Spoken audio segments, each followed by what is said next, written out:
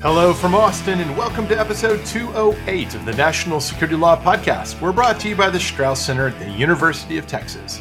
It's Monday, August 16th, 2021. I'm Bobby Chesney.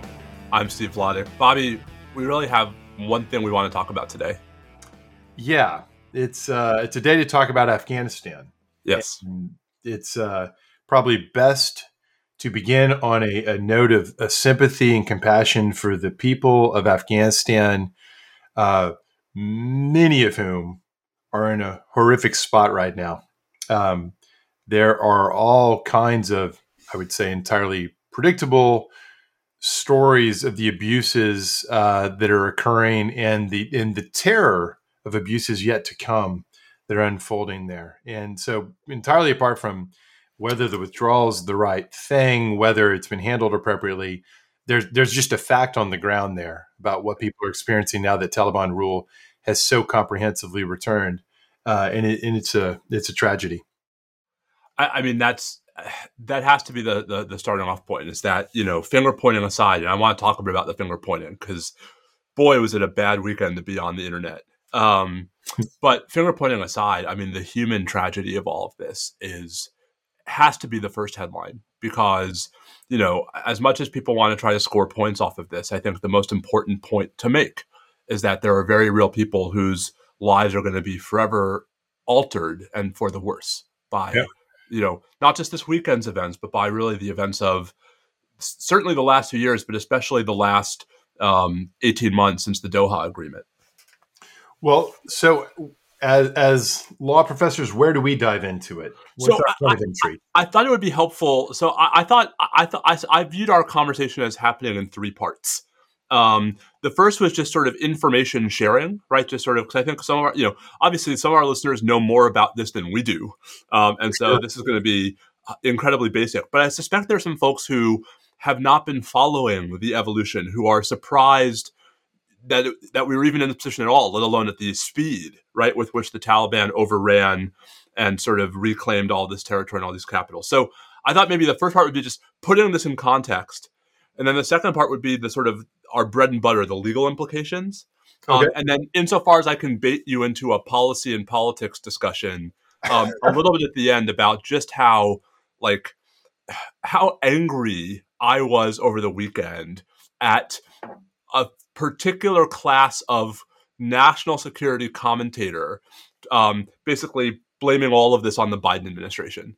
And not just a particular class of national security commentator, members of Congress whose last name is Cheney, blaming this all on the Biden administration. Although actually, I should say Congresswoman Cheney at least blamed it on both Biden and Trump. But to me, Bobby, the story is that there is a huge difference. What's that? I was just saying, there's a huge difference between blaming it all on Biden and blaming it on Biden and Trump. So we'll get to that. I want to manage expectations. As is often the case, I'm not wanting to, nor am I following the politics of it. Yeah, closely. I also, on the policy aspects, which are the main thing. The law is not the driver here, right? As is often the case, but especially here. I don't claim a lot of expertise. I'll pitch in my 2 cents, but I'm wary on that. I just want to say, I mean, so am I, but I do think that there is plenty of blame to go around, and that, I am, as someone who feels like I followed this fairly closely and certainly more closely than the average American, I think there have been missteps made by Bobby each of the last 4 presidents. Almost goes without saying, right? Well, I don't know. I mean, not if you read the internet. And so, of course, there's my problem. My message to you is always is, but don't read the internet. And don't let that be the frame. I feel like that's such a part of the problem we all have, is that we allow the framing to be done and the agenda setting to be done by the loud voices that we see in social media. But Bobby, but some of those loud voices are people who you and I, in other contexts would take seriously. And so that's why I think it's important for us to not just have the first 2 parts of this conversation, but at least a little bit of the third. All right. Well, we'll see how far we can get with it. If you're pushing, I'm pulling. So timeline. I mean, I think to understand how we got to this weekend, don't you think we have to start with Doha? It's almost, I want to pull Steve Cole's book off the shelf and start with chapter 1 of Ghost Wars. But and probably that's not even early enough, but sure, that we got to parachute in somewhere. And I take it that one point you want to make is that we've had a process underway, negotiation process underway that has, one little factoid that probably most people don't realize. There's the leader of the Taliban, the guy who has effectively come out on top at the end of all this, Mullah Abdul Ghani Baradar, Baradar meaning brother. Mullah Baradar was in custody. He was in a Pakistani jail. The Trump administration requested his release to facilitate the peace process.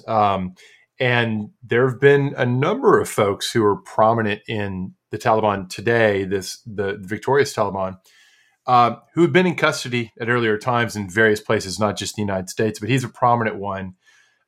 So, Steve, you bring up Doha. What exactly was going down at Doha? What was the nature of the diplomacy here? So, President Trump, as we have discussed before, made sort of a U.S. withdrawal from Afghanistan and an end to one of our endless wars a policy priority. And if I recall our conversation, and Bobby, if I'm summarizing this in any way that's incorrect, please jump on me. But if I recall, you and I were sort of not averse to the notion that the U.S. should be looking for a way out of Afghanistan, but we're worried about sort of the way we were doing it, right? And we're worried about the suddenness with which President Trump seemed to make this a priority and the implications of doing it without some sort of broader strategic thinking. So, as with most Trump foreign policy initiatives, I was always and generally worried about whether and to what extent there was a serious, rigorous, larger strategy. And for good reason. I don't recall what I may have said on the show previously about the extent to which withdrawal of some description made sense. Yeah. And so it could be what I'm about to say maybe isn't consistent with what I said before. But I will say certainly that having had a lot of reason to think about it closely in recent days, whatever one makes of the wisdom of deciding over the earlier periods of the past 20 years to try to build out what amounts to a type or a variant of nation-building mission, nation-sustaining mission. Whatever the wisdom of that, when we got to where we are in recent years, in the most recent years, one way to describe it is we have did have a relatively small footprint, expensive, sometimes all too dangerous, but not full-on combat operations in the way it had been in years before, model that was not defeating the Taliban, but was sustaining, as we now can see, entirely sustaining the government itself and keeping the Taliban's ability to surge forward limited. It's crystal clear now just how much of that was entirely dependent on us. It was entirely dependent on us. But there's a lot to be said if you compare what the situation is now with what the situation was before. It's not immediately obvious that this situation. In fact, I would say it's rather obvious that this is not a preferable situation. The interesting question is, was there a responsible path right that could have changed from that prior expensive and challenging, but nonetheless comparatively very stable, relatively speaking, status quo, to something better than there is now, but that wasn't just a continuation. So and if there wasn't such a path, it's a serious question. Should we not have simply maintained that prior posture? So I guess, Bobby, I want to push back a bit on the assertion that it was a stable status quo, right? I mean, I know that is the perception that a great many of us have, just because there weren't frequent news stories about significant changes in Afghanistan. There hadn't been, I think, a U.S. a combat fatality in Afghanistan since early last year. And so I think folks assumed things were stable. And my sense of the universe is that behind the scenes, the Doha Agreement set in motion a whole lot of stuff that destabilized things in ways that we didn't see. Right? That once the U.S. signed an agreement to first reduce the size of the U.S. force from 13,000 to 8,600 by July, and then followed by a full withdrawal within 14 months, that we failed to appreciate how demoralizing that was to the Afghan military and the government, and how empowering that was to the Taliban. And that, basically what happened was things started to fall apart that we couldn't see. So that for those who think that President Biden can and should have, sort of put boots back on the ground, sort of, like, first of all, right, that the current level of the force wasn't going to be sufficient given how much things had been crumbling, and that to actually reinforce the Afghan army, to actually stop the Taliban, was going to require a much more dramatic reinvestment of personnel into Afghanistan. Like that to me is, I think, where the narrative is, I think, a bit disputed, right, about just sort of how stable things were. So I agree in part and disagree in part. So I agree very much that, is like in any other context, if you say in the negotiation, by the way, by this date, we're out, the other side has strategically prevailed at that point, which may be fine. That may be what one should allow to happen. But they prevailed, and it's just a waiting game, or in this case, it turned out to be an acceleration game before you get there. So yes, that you've kind of given the store away at that point. Whether that alone, I guess where I'm quibbling is, nonetheless, until the force dropped below a certain point, and the support level, including the presence of contractors, and until those pillars of stability are actually removed, and they weren't removed at quite the scale before that we saw now, you could nonetheless have kept on, but most importantly, one didn't have to follow through on that. One could decide that this isn't working, and we're going to chart a different course. So I totally. So I want to be clear. I totally agree that the Biden administration had every right to come in and say, we actually think this was a bad deal. We think this wasn't going to work. And I guess I just think that's the long-term debate, which is, what was the alternative at that point? Like 10 months after the Doha agreement, when President Biden sworn in, right? What were the realistic options other than continuing the withdrawal? Because it seems to me that so anyway, let's get back to the story. So, in May, right, the Taliban begins this sort of coordinated offensive. It turns out it doesn't require a lot of fighting. There's a very good story in the Washington Post from yesterday about how there had been all of these sort of back channel and under the table deals between the Taliban and regional commanders and local heads of security forces, sure, to basically just like lay down their arms when the time came. Right. And of course, when you know that the United States is leaving, they've said they're going to leave, it's not that surprising that this would happen. Right. And so, so basically, outsiders, I think, were a lot more surprised at the speed with which the offense succeeded than folks who were in country, because they understood that there wasn't going to be fighting. This was not really a war. There was not like a conflict between the Afghan army and the Taliban where the Taliban prevailed. The Taliban just sort of, it was a walkover in every respect that mattered, which is part of why it went so fast. Yep. Agreed. And I think part of why U.S. estimates about how long before Kabul would fall, which were, I think, as late as early last week, 30 to 90 days, were way off. Yep. 30 days or 5. Well, as the case may be. But that, it seems to me the question, I guess the question of whether we can agree on something, like, it seems to me that absent a pretty significant reversal of U.S. policy, the Doha agreement put us on track for this result. Yeah, the only thing I'm quibbling over, and again, I'm not an expert on this, so I'm really reluctant to try to take any kind of hard positions, but my impression is that it is only of late that we tipped over to this is over, they're coming, and it's time now for those deals you just mentioned to be executed upon, meaning that the ANA basically put down its weapons. That wasn't happening before. It certainly wasn't happening back in January, February, March, April.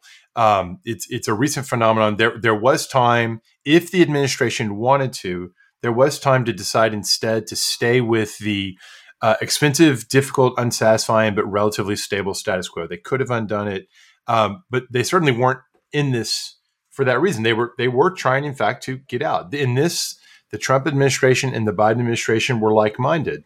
They wanted to end the U.S. sustained decades-long commitment to Afghanistan. They were eager to do it. Now it's been done. It's the finale here. I just don't think that anybody can really argue that this was the way to do it.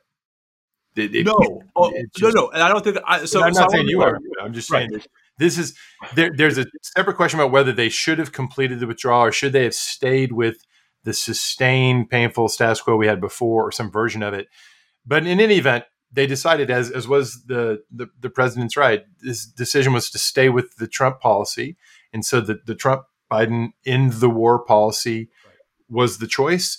But then it's a question of, okay, so how to implement this, how to do this. Right. No. So there, to me, there's no question that the Biden administration really dropped the ball, right? That the insufficient planning, the insufficient efforts to evacuate personnel from Kabul, the wildly over-optimistic views of how long Kabul could hold out.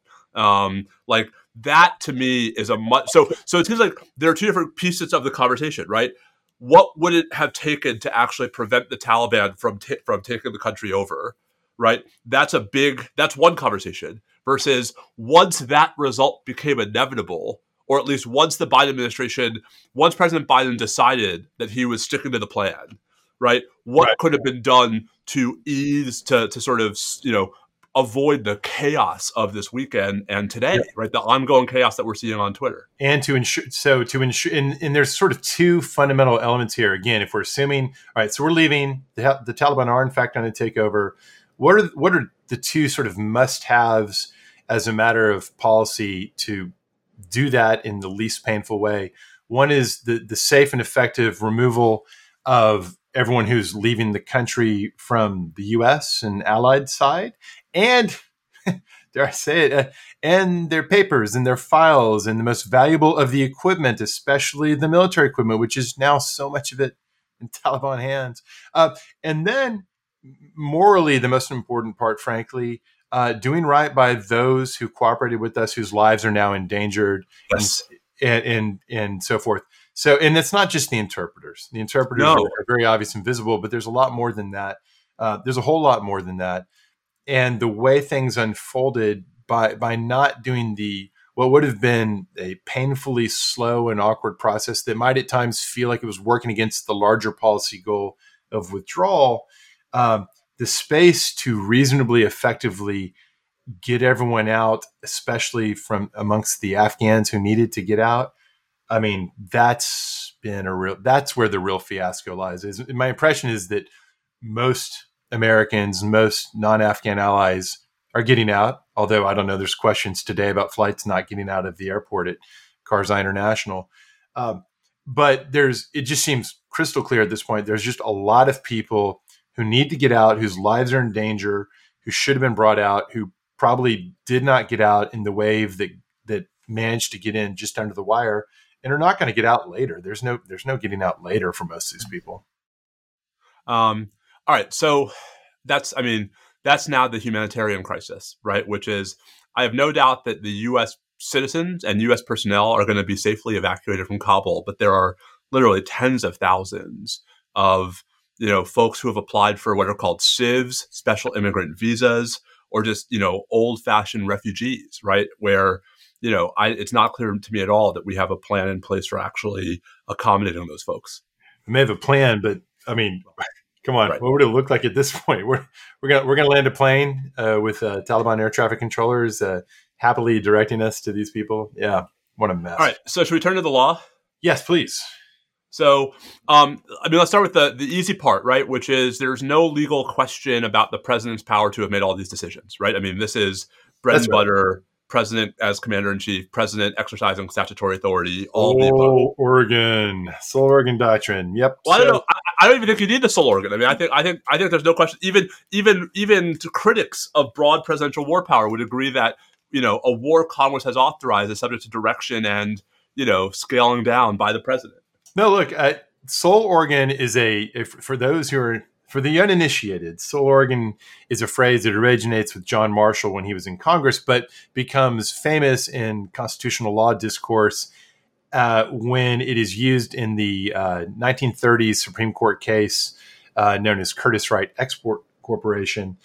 when it's used as the shorthand for the idea that there is not just a narrow set of foreign affairs discretion or foreign policy setting discretion in the president, but perhaps a whole panoply of broader executive branch inherent powers.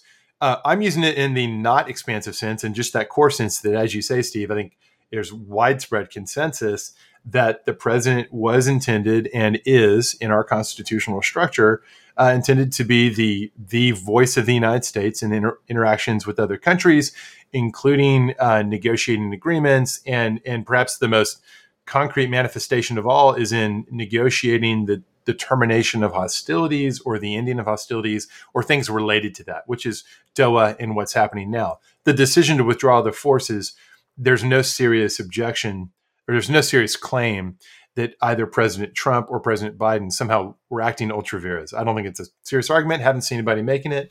So what next after checking that box? So I think the messier question is, what, if anything, does this mean for the AUMF? And relatedly, Guantanamo and those other things tied to the AUMF. So I will go on a limb, not a limb necessarily, but I'll say something that maybe if many people might be assuming this means that so the AUMF's vitality has just been sapped mightily, maybe even it's practically been sapped of all vitality, I say rather the opposite, because the practical effect of this may well turn out to be a bit of a revival for Al-Qaeda itself. At the end of the day, what gives the AUMF its vitality, first and foremost, is the existence and vitality or not of Al-Qaeda. The Taliban, yes, foreshadowed in the text of the AUMF, anticipated in the text of the AUMF as the harboring entity with reference to the text of the AUMF, but never the main event, though, of course, for obvious reasons, they've been a focal point for 20 years.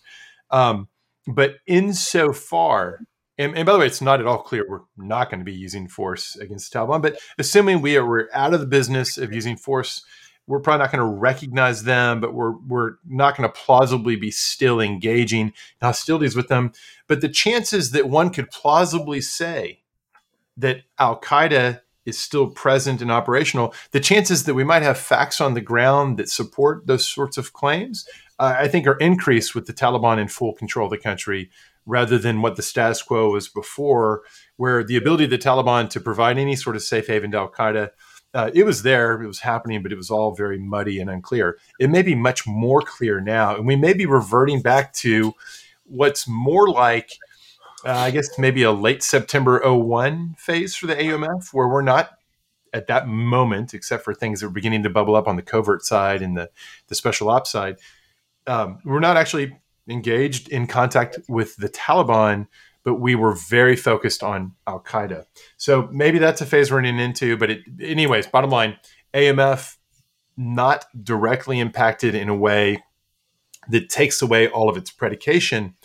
That's point one. Point two is as you and I have talked about on the show endlessly over the years, the extent to which one can plausibly connect the AUMF to the law of armed conflict, it's always been strongest with reference to things that look like armed conflict. In Afghanistan, and the combat mission there has always been sort of the center of gravity for, well, maybe there's questions about whether LOAC and law of armed conflict applies to this drone strike in this remote location. But hey, here in Afghanistan, you've got the Taliban in the field, and the U.S. and its Afghan allies are at least sometimes in the field. And so you've got armed conflict of a real deal sort there. So now you've got a full Taliban takeover of Afghanistan. The United States is entirely out. Does that perhaps weaken the AUMF in the nuanced sense of making the law of armed conflict underpinnings rest entirely on what was always the most controversial aspect of invoking the armed conflict model vis-a-vis Al-Qaeda, this idea that you may not have anything anywhere that looks like combat operations. You may only have, from the Al-Qaeda side, planning and execution of terrorist attacks highly periodically, and periodic uses of force by the United States in response, but on a pace that calls into question the law of armed conflict model's relevance. So that's what I think the consequence of this is going to turn out to be. So I went back this morning and I reread Justice O'Connor's plurality opinion in Hamdi, which, contrary to popular belief, I have not committed to memory. And I wanted to quote what I think is a passage we've talked about before, but I'd forgotten it was quite this specific.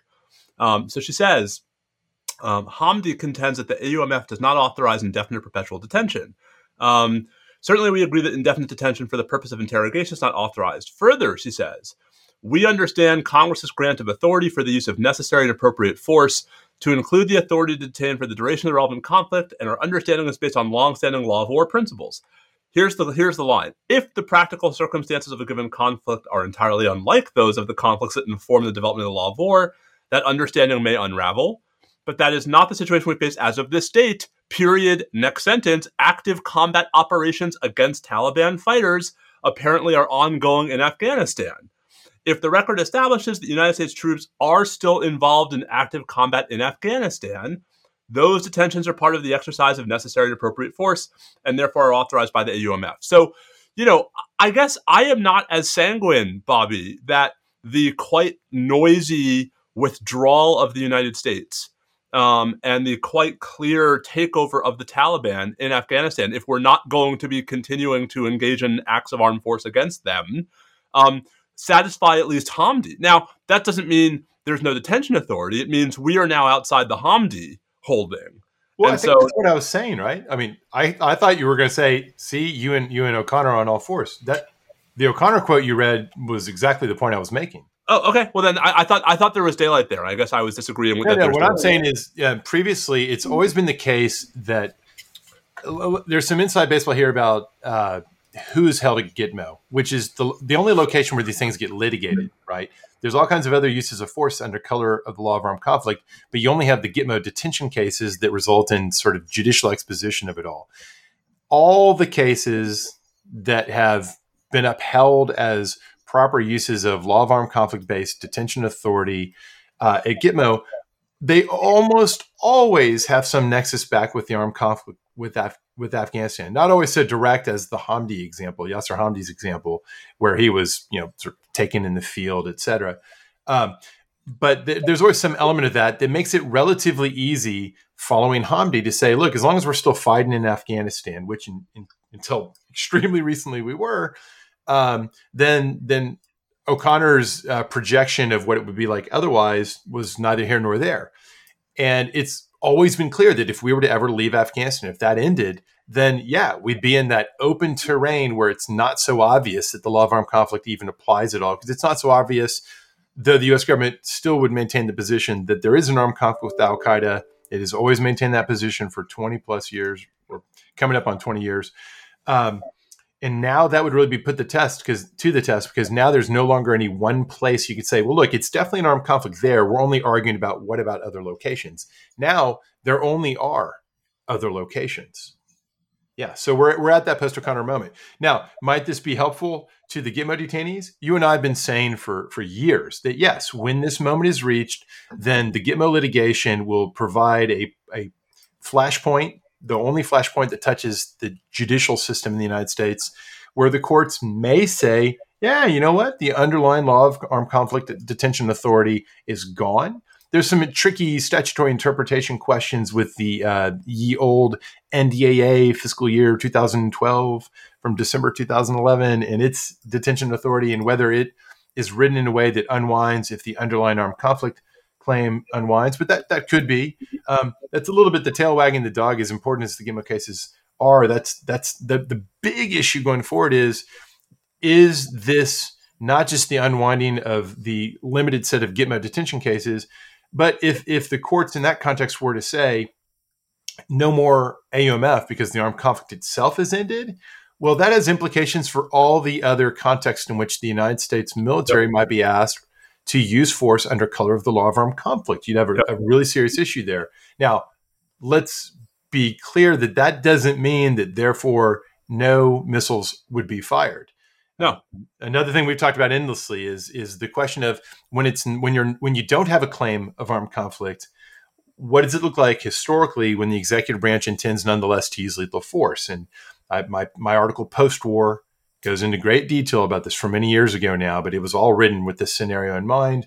And what I write in that article is that if you look at the history of uses of force, 1998, 1986, all these prior terrorism-related uses of force the United States engaged in, there's no claim of armed conflict. The United States will periodically use force in self-defense. There have been lots of signals over time, including during the Obama administration. They would have that sort of fallback posture. And I think the takeaway is, detention, which is already just a legacy thing anyways for a small number of people, detention is more fully swept off the board, but periodic use of force, not so fully swept off the board at all. And it'll be super controversial. I'm not saying it would be everyone agreeing that, yes, the United States has this standalone self-defense authority involving the use of force. But saying that the AUMF is dead won't mean that missiles aren't fired. I agree. I just think that there are a series of assumptions baked into the D.C. Circuit's Guantanamo detention jurisprudence that the events of this weekend have really put pressure on. Yeah, I think we totally agree about that. I mean, not everyone there litigates their circumstances, but the ones who do have a perfectly reasonable basis now for a successive habeas petition raising changed circumstances of a very salient kind. The potential argument that the armed conflict now is over. Wasn't over when Obama said combat operations were over because we were still actually doing them. Right. But now, What about Hamadan? What do you think? So, I mean, just to remind folks, so Hamadan is Russian? I always forget. Off the cuff. But so he was convicted in, the Eastern District of Virginia,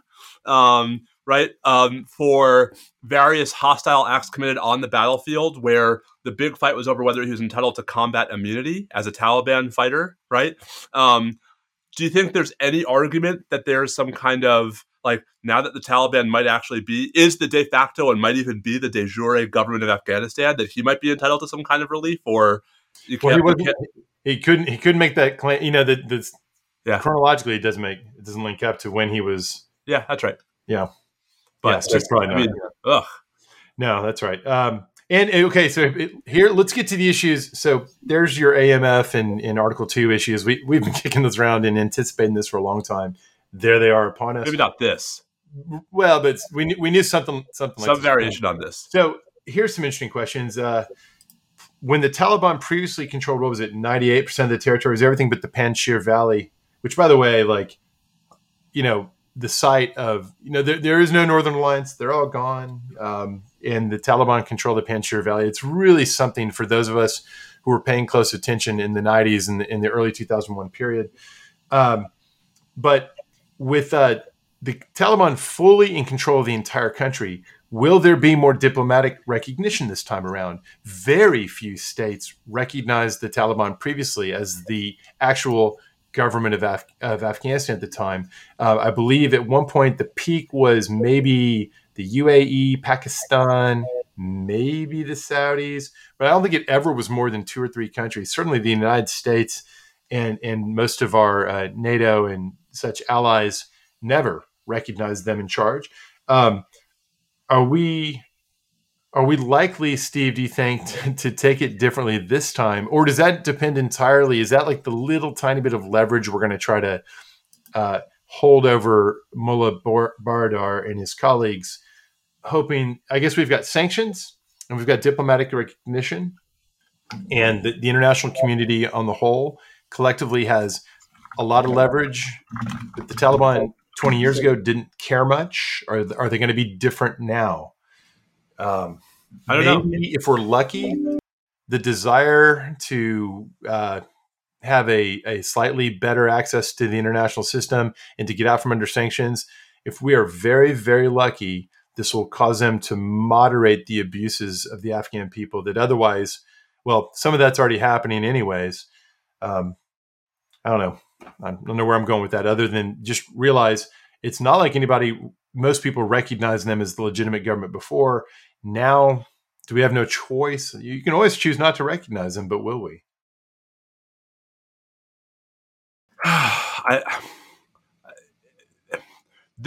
that is a messy question all into itself. And what's really going to complicate, Bobby, is I'm sure there will be other large powers in the world that will. Well, look, it's not hard to imagine that Beijing will decide that, yeah, we'll recognize you and we would like to cut the following deals with you. And we want to get, China has longstanding mineral interests there, that its national interest in Afghanistan in part has been that. And there's a number of ways in which you might imagine that some countries will be quicker this time around, especially if the Taliban leadership has gotten a little savvier and knows how to paper over some of its abuses in a way that it wasn't didn't try to do before. I don't think they're going to stop the abuses entirely. So there's that question. There, I guess, are questions about sovereign debt. I don't know any of the details here, but I have to assume that the government of Afghanistan had a substantial amount of debt, and is that going to be waived for the benefit of the Taliban? That's hard to imagine. So, is there going to be anything done to when they can't collect on it? Who knows? What other legal issues pop out to you, Steve? So many. I mean, the immigration questions, the refugee law questions. I mean, this is a mess we're going to be cleaning up legally for 5-7 years, and that's without regard to the price we're going to pay morally. Yep. All right. Well, have we said all there is to say?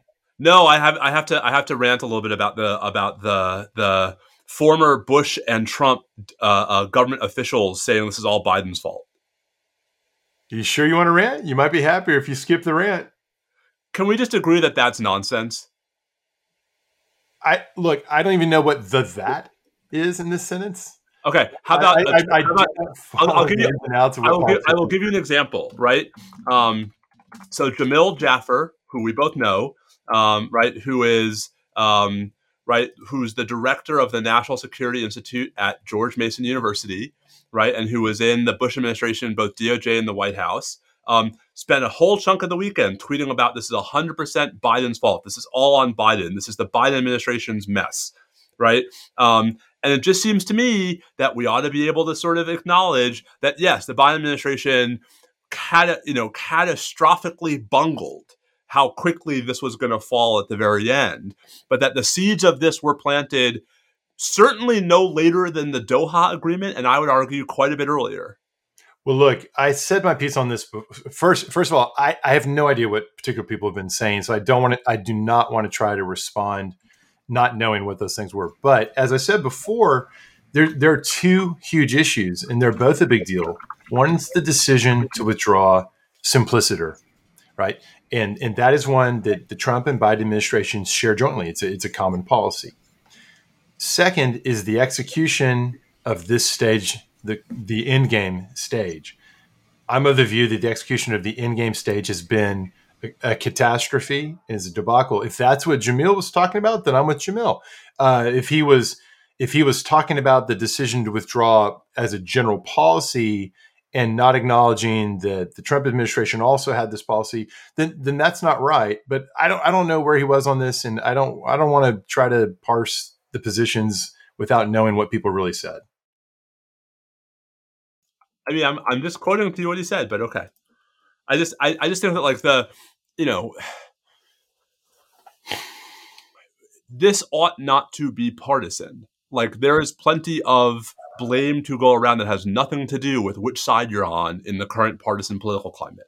Yeah, look, you know how I feel about I don't even like talking about partisan politics, let alone the reality of partisan politics. But the critical thing, I think, is what we said at the top of the show. There are two very important issues, and it's logically possible to think that Trump and Biden were right to put us on a pathway to get out, and that the execution of the pathway was a catastrophe. It's also possible to take the position that it was right to decide to get out, and that as bad and tough as this is, there wasn't some happier solution, even though we wish there was. It's also possible to think that it was a mistake to get out, that we should have maintained the status quo. I suppose in theory, it's possible to think it was a mistake to get out, but that we executed it well, although I don't know why anyone would think that. And I don't hear any voices saying that. But it is probably. I agree. Let me try to find a point of consensus here. I can easily imagine that people who are newly tuning into this issue are focusing with blinders on because of the terrible nature of this end game, and failing to realize that insofar as they are objecting in general to withdrawal, not to the execution of the withdrawal, but to the very idea of withdrawal, I'm sure there are lots of people who have long since forgotten, maybe never knew, that the Trump administration also was committed to the withdrawal pathway. And that's bad. Like we need to have clarity as to the bipartisan nature of the decision to wind down operations in Afghanistan. But the end game's executions, to me, a conceptually different topic, and one could feel just mad at the Biden administration for that. Well, then one ought to provide more nuance. I mean, I just the amount of sort of hand wringing and whitewashing that was going on this weekend was pretty disgusting to me. But I think I recommend Twitter-free weekends for all of us, because I mean, it was hard to follow what was going on without Twitter this weekend. I know you just put I bag on Twitter all the time, but I rarely take my eyes off of it because I find it's just a much more efficient way to see what's happening around the world in terms of news reporting, because the journalists, you never quite know who's going to break the next important story, and it's such a great aggregator of those sorts of things. There needs to be some brilliant setting where you could somehow pull the opinion stuff out, the opinion filter. You just, like 9 out of every 10 tweets is just blocked from view, and you're only getting sort of the latest news article. But of course, there are those who would say that the news articles are themselves opinionful, so that will never work, I'm sure. Wishful thinking on my part. And I'd say, like, hey, can I cheer you up? Let's talk baseball and the Mets. That's not. Okay. Are we ready to put our sorrows behind us at least a little bit and turn at least to the lighter fare of frivolity? Is there anything light? Well, let's turn that page and pour one out for the Mets, who seem to have gone from bad to worse since last we talked. I tweeted at some point last night on the Mets' way to losing 14-4 on national television, where not one but two position players pitched in the ninth inning. I tweeted something about how I'd like to thank the Mets for freeing up so much of my time over the next 6 weeks, yes, to say nothing of October. And I believe I saw that DeGrom's been shut down again for another 2 weeks, but who knows? Do you think the GM is looking at this thing like, this is a lost season after all? Shoot, never mind. Let's just heal him up. I think it's a chicken and the egg problem, right? Like, I mean, I think the question is Syndergaard going to be back in time to make a difference? If you bring DeGrom back, is it going to be in time to make a difference? And I think, if the Mets are 5 games out in 2 weeks, it's going to be hard to justify doing that. Yeah, there is something to be said at a certain point for shutting them both down for this season and letting them come back, as well refreshed as possible to start next year. And one hopes that whatever adjustment issues Lindor was having will be over. Maybe Baez's back won't hurt so much anymore. But that's what it's like to be a Mets fan. Indeed. We got to talk about we can end on a happy note because we can talk about the Field of Dreams game. Did you watch? What did you make of that? I only got to watch a little bit of it. I thought it was cool. That's it. I expected so much more love and enthusiasm for a time when baseball is sort of just being so roundly criticized for not keeping up with the times. It was such an expression of the sort of the romanticism of the game. And maybe that's the problem. It was like such a deliberate and over the top. But I don't know. Maybe this is just me. It totally worked for me. The old school baseball it was just like them to have a 9-8 game with 7 home runs. That's the both worlds, my friend. I got to say, I just loved seeing the real deal players wearing the old jerseys and uniforms coming out of the corn. That was cool. I will say, baseball has one thing that no other professional sport has, which is the uniqueness of field dimension. So it does seem like baseball can do more with this whole creative settings and sizes for baseball fields. Well, they're fools if they don't go back to Iowa once a year for this sort of this is the real Midsummer Classic. My goodness. I will just say, I like Field of Dreams as a movie. The book Shoeless Joe is much better. Oh, yeah. Yeah. Now, But Field of Dreams is a slow film in some ways. there are better baseball movies. I bet you'll hear about that on Twitter. There are better. I mean, there are better Kevin Costner baseball movies. Bull Durham. Yeah, it's true. It was kind of fun to see Costner himself. I'm glad they got him out there. That was pretty neat. Hats off, Tim Anderson. It reminded me. It was a little bit like the night that Cal Ripken broke the record, the Iron Man record. I was there. Were you? And he hit a homer in that game, right? Didn't he do it? Wait, Cal Ripken homered in both game 21-30 when he tied the record. Yeah. And the Orioles won 8-0, 8 being his number, and game 21-31 when he broke the record. I was at 21-31. Is that the one where he took the incredible 22-minute lap where he did the lap? That to me was the most life imitating art magic baseball moment I'd ever seen straight out of The Natural. But I thought there were serious elements of that with Tim Anderson's homer. That was pretty darn cool. So if only his name was Moonlight Graham, right? It was very cool. What a night. Have you and Heather by any chance been watching White Lotus? No, actually I did read a review and it caught my attention. Are you recommending or are you going to steer me away from it? It's pretty, I mean, it is dark, but it is an intriguing watch. Karen and I are up to the finale, which we did not watch last night live. Well, you will be happy to know we did finally start in on Ted Lasso season 2. So, can we say a few words about at least the beginning of the season? Sure. I have an opinion about this. So if you don't want to hear this, obviously tune out. So I loved season 1, loved Ted Lasso, loved everything about season 1. I feel there's a button I really did not like the first 2 episodes I've seen so far. It felt contrived. It felt uncreative.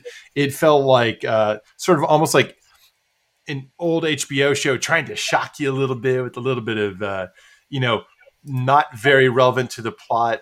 Shall we say, adult behavior that just felt out of place for the show. Like they were just trying to find a way to get your attention. I just was deeply disappointed, and I'm holding out hope. It's all being done towards service of a fulfilling plot development that comes later on. But Steve, give me hope. Is after episodes 1 and 2, does it start picking up speed and become a little bit better? A little bit, but I think 2 is not quite yet 1. And maybe it never can be, right? This is sophomore jinx is a thing. Yeah. Well, come on, Ted, Coach Beard. I need. I do love Roy. Roy as a color commentator is the greatest thing in the history of the world. Are you up to that yet? I said the beginning of that. So the only thing I like everything about Roy Kent, and having him on there. Dropping the F-bombs and all the rest on the first episode. That was pretty fun. I mean, that's kind of an old bit, right? I can't think of other examples, but I know there are a lot of examples of, the guy gets in that situation. It reminded me of Love Actually with, what's his face, Uncle Billy getting on the TV show and dropping the F-bombs on whatever the countdown show, Top of the Pops. So had a little bit of that flavor. Always good for a laugh. I guess I'll keep watching if only for that, but I need Ted to step it up. All right. I guess we've covered the bases. We don't have a show title. I think the title is just Afghanistan. Yeah, good. All right. I don't think a cheesy or sappy title is called for during the events. You're right about that. Well, hopefully next week we will have less horrifyingly sober and depressing things to talk about. Yep. We will it is possible that a week from now it doesn't look as bad as we're all fearing. It's possible. I'm not going to bet on it though. I mean, I don't know if you watched any of the videos of the Kabul airport today. I did. No, it's not good. Yeah, foreseeable is the phrase. All right, everybody, stay safe out there. Adios.